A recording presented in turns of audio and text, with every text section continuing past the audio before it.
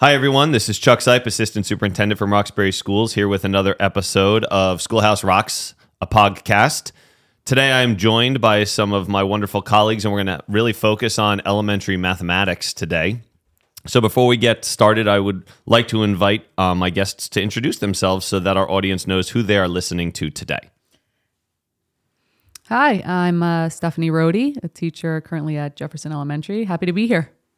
Jen Maurer, kindergarten teacher at Franklin. Miss Erica Kelly, pre-K through 6 applied sciences and mathematics supervisor. All right, so the impetus for today's session is to really achieve two things. We want to debunk some language that is often used surrounding elementary math instruction, and also use this as an opportunity to educate members of our school community about some of the philosophical and pedagogical structures that we utilize when we are teaching elementary math. So before we get too far into that piece of how we teach and what we're doing, let's start with a really common expression that I've started to hear post Common Core. The phrase new math has emerged, which to me, so I guess I should say this first. I was a math teacher also. So when I was in the classroom, I was a math teacher. So this is really near and dear to my heart. Anyhow, the phrase new math kind of emerged after the Common Core adoption, and it's, in my mind, it really talks about how math looks different than it did when we were kids, right? The classrooms we sat in as kids, very different from what the classrooms look like now, but it has gathered this negative connotation, right? People talk about new math, and it just has this negative air about it. So I want us to start by talking about that. So I'm just going to invite any of you, when I say that new math, what's that make you think of? How does that relate to your classroom? And how can we describe and lead into some of the other things we want to say today? How can we describe our classrooms and our philosophy on math instruction to help people understand that new math, not a bad thing, it's actually not even a real thing. It's just the next evolution of what we do. So I think I'm going to start here as Erica Kelly, that basically when we think new math, and when I hear that term, I automatically think right to the high school experience I had, or even the middle school experience or the elementary school experience, where I felt like in math, it was largely passive for the student, where the student was just listening to the teacher go through instruction. We did some homework review, maybe we did some guided practice, and then I was off on my own to do what I thought I knew from the lesson. But if you think about nowadays with the integration of Common Core and even the workshop model, we kind of took away that passive education from students and we put it more autonomously on the student, where the student is actively engaged within the whole lesson, and the lesson is really tiered and built around the student. And I think you ladies can kind of speak to this too, that you think of all your individuals in class when you're planning your lessons rather than just think about the process of going through that lesson. And that's really where the workshop model really works hand in hand and runs parallel to the standards, because you look at that standard and you use it as a baseline approach. But then you formulate this lesson plan that's built around the needs of your kids, whether it be a mini lesson that's super short, or whether it be that you do a mini lesson within your stations, or you're tiering or differentiating your work within your workshop stations, or you have differentiated assessments for the kiddos. So that idea of new math really isn't new math. It's still everything that we are learning, but it's a new approach where the kids are really more autonomous in their learning. We're tiering our instruction to kids based on their specific needs and what ability levels they're coming into the classroom with. And I think that's the pivotal moment that's really important within the math field, because I remember going home in middle school and basically teaching myself math by doing a problem over and over and over again until I really understood the process. But I knew nothing about the concept. And that's really where that idea of new math, as much as it's not new math, really comes in.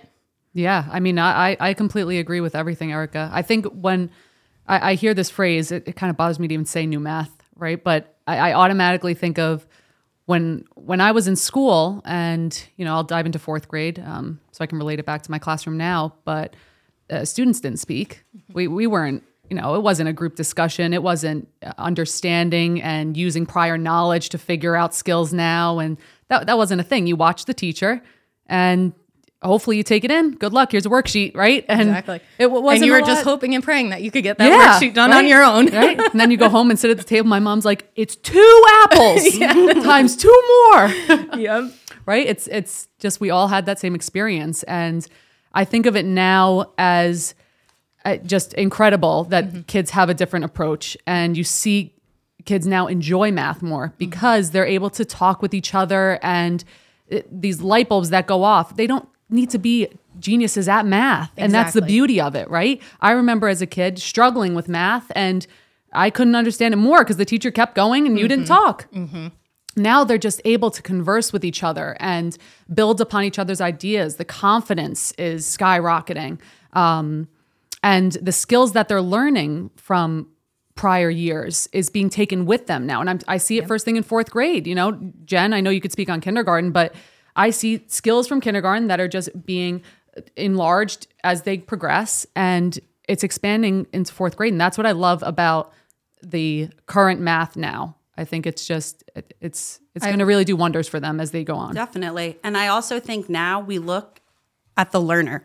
So when I think back 30 years ago, when I was in kindergarten or first grade, we learned place value always stands out to me. We learned, okay, carry the 1, or okay, this is a 1. Oh, get rid of the 0. And we just accepted that. We did it in a workbook. We did it on a worksheet. And that's how our parents knew it. So they were happy that we could do it the way they learned, but we didn't understand. And now as adults, we're struggling. We rely on our calculator, or we just blindly kind of, oh, I need to buy carpet. Oh, well, the salesperson told me it's this much. I don't know how to do that math, so I'll just trust them that they do it. We're making learners who really understand the math, and they understand in kindergarten place value. They know what a 10 is. They know what a hundreds is, and they're able to apply that. And I think that makes it more fun. It makes it more engaging, and we're able to do hands-on math. We're not changing the math. We're making it engaging. We're making it fun, and we're really helping them to understand it. I think we're also making it more meaningful, because if you think about what you two ladies touched upon, even just like the fluidity of the math concepts, where kids are using what they learned in kindergarten to be successful in first grade, or what they learned in first grade to be successful all the way up to fourth grade.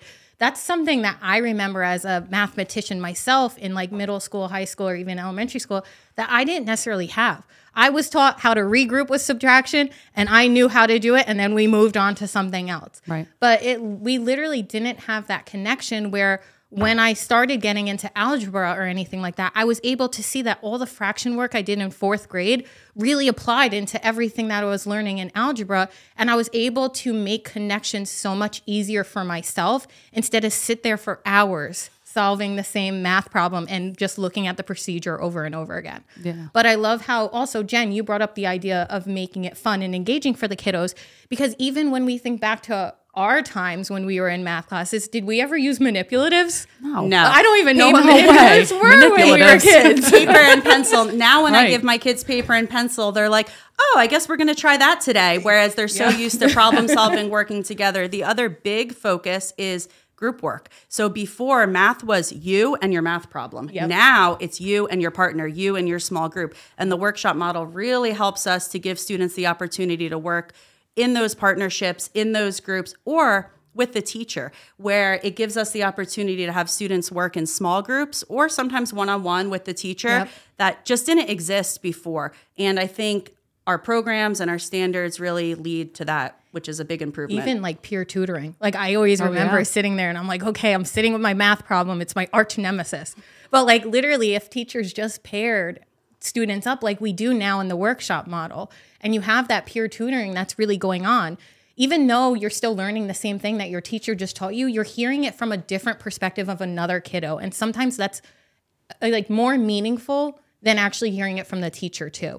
And it really puts that student on the pedestal of like, I'm a mathematician, this is my learning, and this is my learning process. And I feel like we never got that before with what we would call old math. Yeah. I mean, when I automatically think about too, how math is just different now, I think it's because we focused so much as kids on that 100, right? We focused on if you remembered how to do it, hopefully you memorized how to simplify that fraction, because here's a check-in. I'll know if you memorized it by that 100. Exactly. And now we're assessing in a different way. We're assessing based on their understanding, their growth. It's not just solely focusing on your memorization skills on math that, next year you'll forget about. Exactly. And we have the math practices on the report card, which might stand out as something very different, that we're assessing students on how they're attacking those math problems. But that's what we're developing, and that's what they're going to carry with them. And that we also focus right in kindergarten on problem solving. And I love to hear, and I know by looking at the standards, it carries on through each grade. So that's something different too. Exactly. So I'm hearing a couple of common threads. I want to break out a couple of pieces of what you've just said. So what I'm hearing you talk about is that the real difference between old math, which we will classify as the classroom experience we all had, versus what is now referred to as new math, which is the current methodology for instructing mathematics. The real difference is a focus on what I'm going to call right now like lateral thinking, numerical fluency, number sense, students' ability to actually do something productive with what they understand about mathematical concepts as it pertains to the mathematical standards in the classroom, right? So that seems to be the big characteristic that distinguishes the transition of the experience from where we were as students to where we are as the educators now. Nothing really new, right? Math is still math. Multiplication is still multiplication, but it's more about like, well, why does that work, right? Where does multiplication come from as opposed to spending hours memorizing multiplication tables? Not to suggest students don't need to know those facts, right? Facts are important. We need to know that stuff, but what if you forget one? How do you figure it out? Recognizing we do live in an era where there is technology that can assist us, we still need to know math concepts and how to work with numbers.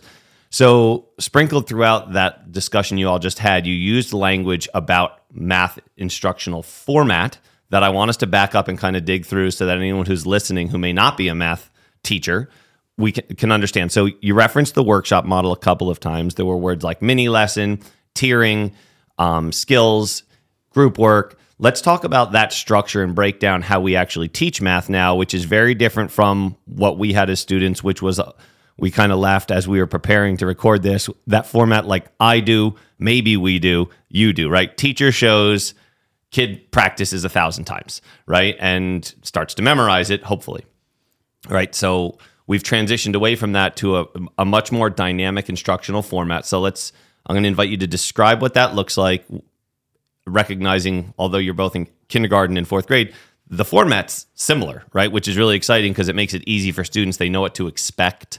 And also let's talk about in there the new math program. So we have a new math program that you all, I think, played a part in adopting for this year, reviewing and recommending for adoption. So let's spend a little bit of time talking about that, the format of how we teach with the workshop and how we can utilize our new program Reveal as a part of that. The workshop model is also exciting and great for the students because we use it in reading and writing. So in our district, we've been using the workshop model for years.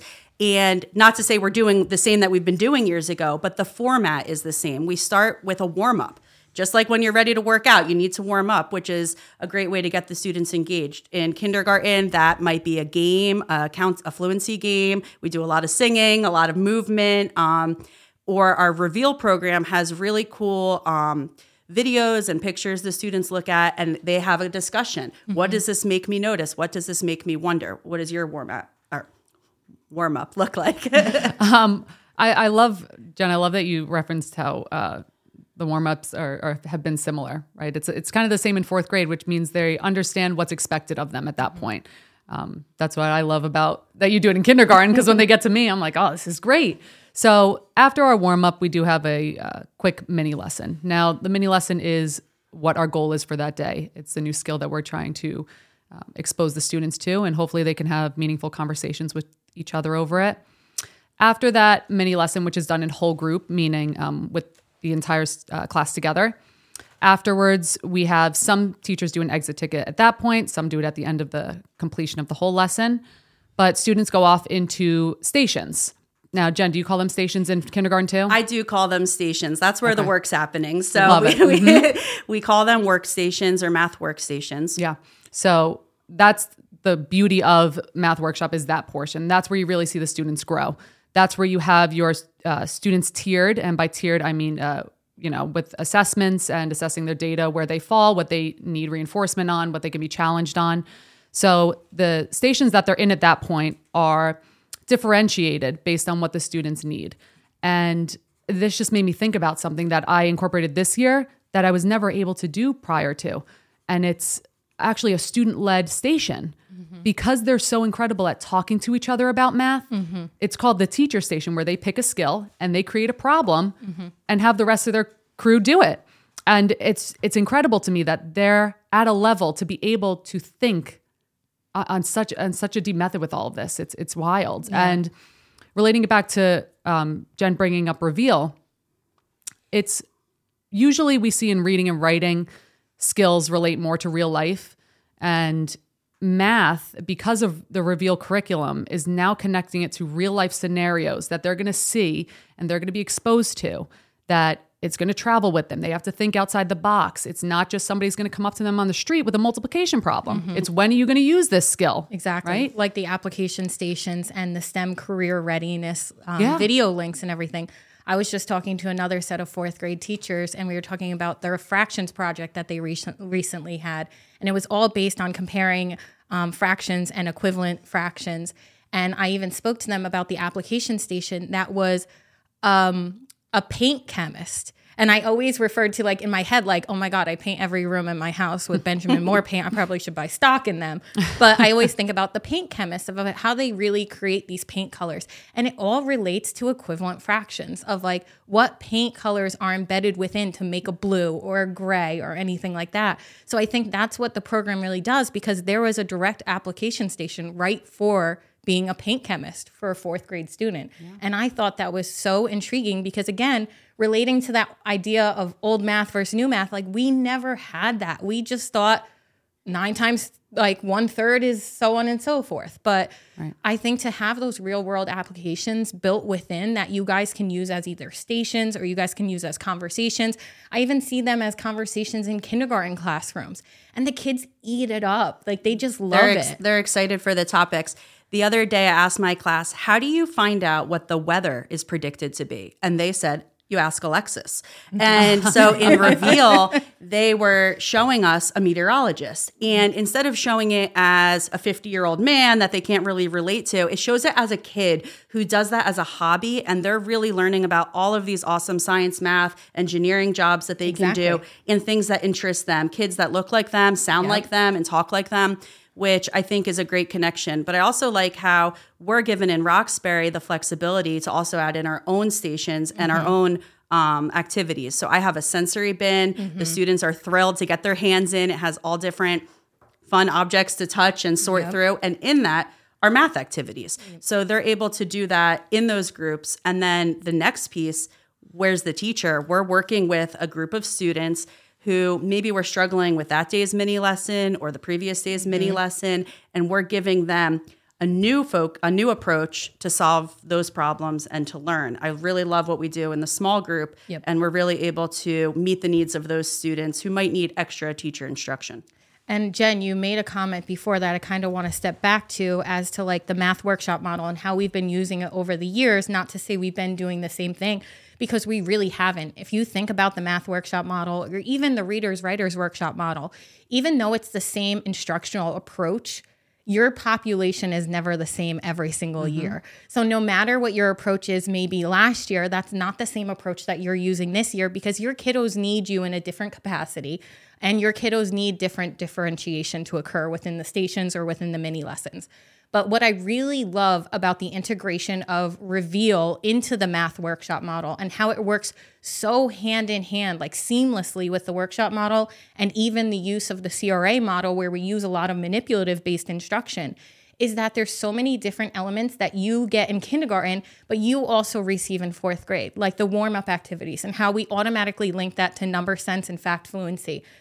No matter that the students are doing that in kindergarten or fourth grade, it's based on a different level of understanding of number sense and a different level of application of number sense. So even though they're counting to 100 while singing songs and doing number sense routines, they're going to use that knowledge eventually to do a number sense routine in fourth grade. And that's the beauty of having that same approach, but seeing how it trickles up or it tiers up into the various different grade levels and how students are learning, again, that fluidity of the concepts of how do I use my understanding here to be successful in this activity here. But I must say, like, I also give super kudos to the teachers, because we've come into the math workshop model where we've had very kind of like the format approach really down. And we kind of really changed it up this year. Like we even said for the mini lesson, it could be direct instruction where you guys are basically doing a mini lesson with the kiddos. But we even said during that time, it could be the whole group, or you can integrate it into your stations and you're taking groups of kids in small groups and doing the direct mini lesson. Mm-hmm. Or you can make your mini lesson exploratory based, where like you give the kiddos a problem and you give them the tools, and like you give them maybe base 10 blocks or counting bears or another manipulative, and they have to figure out which tool is most appropriate to solve that problem while also figuring out the concept behind that problem. Right. And it really puts, like I said, autonomy on the learner and them really understanding the conceptual understanding before we even go into what is the objective for today's lesson. And I think that the teachers of Roxbury really took this in and really internalized it like sponges. And I've seen all different approaches to the mini lesson even being applied, and all different resources from Reveal being utilized to do so successfully. So I think, honestly, we're ahead of the curve in Roxbury with that, with applying a supplemental curriculum series, applying the CRA model, and using it in the workshop model to be successful for the kiddos, to really differentiate for the kids in our class and the population that we have. And even just going into the centers, like Jen said, there's a lot of centers, they have the flexibility of really including what they already did and what they know is successful for the kiddos, but then also having different things like a student-led center where they're teaching each other. That's definitely something new that I've heard, or even like a STEM-based activity center. And Reveal even provides a spiral review center now, so addressing the fluidity of the concepts to the kiddos. A lot of the Reveal program also embeds in like elements of application-based learning and students really explaining the understanding of the concept rather than just sitting there and solving 10 problems on a worksheet where it's all based on procedural fluency. So I must say, with the integration of Reveal into the workshop model with CRA, with the idea of the old math versus the new math, it really all comes together. And I feel like we are so ahead of the curve because we are doing such innovative things in our classroom to really kind of form a marriage between all of these for our kiddos. Yeah, I mean, I agree with everything, Erica. Excuse me. And it also made me think too, especially when you said the CRA model. I think once I was able to understand the desire for students to be able to explain versus memorize, I even switched up, like homework, right? Mm-hmm. We're so used to the homework being this 20 question, get that done, right? Do what you got to do type of thing. Mm-hmm. So, parents might be seeing now a switch on homework. They might be seeing an absence of homework. That doesn't mean that your teacher is just doesn't feel like making copies. It's because the teacher is understanding what the students necessarily need. Exactly. Sometimes they need to verbalize an understanding, and that could be more beneficial for the teacher to realize than getting 20 questions correct. Sometimes it's reviewing those basic concrete skills to lead them down a stronger path of being able to explain. Exactly. So I think the idea of homework too is if you have a lesson, like let's say equivalent fractions, and you're on day one of that lesson, you're not going to send home homework with the kiddos for them to do, let's say 5 problems when you know from like your exit ticket that you're going to need to spend another day on this topic, or you're going to need to relate this topic from using manipulatives now and relate it to the abstract model. Yeah. So I think the value of homework is really being implemented when it needs to be. Yeah. Does that say that parents can't request additional work possibly from the teachers? Because there is always so many resources embedded within Reveal that there are definitely resources that could be sent home for additional practice.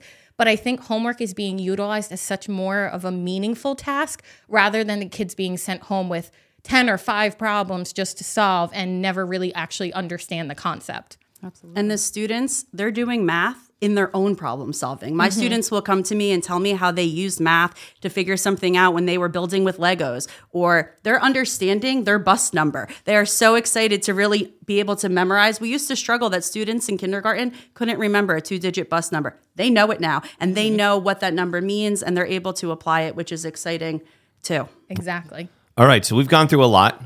We're about 25 minutes, so I want to make sure that we keep our time frame. So I just want to summarize a couple of things I heard you guys say regarding how we teach math now and in our schools, which is really all I'm concerned about, is how we teach in our schools.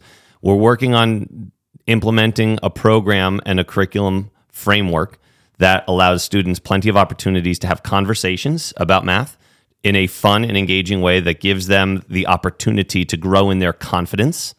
One of the things I also heard you talk about is that there may not be a homework structure that looks like it once did. And a couple of different times I heard you guys say 5 or 10 questions. You must have had different experience than me, because I remember lots of like 1 to 51 odds.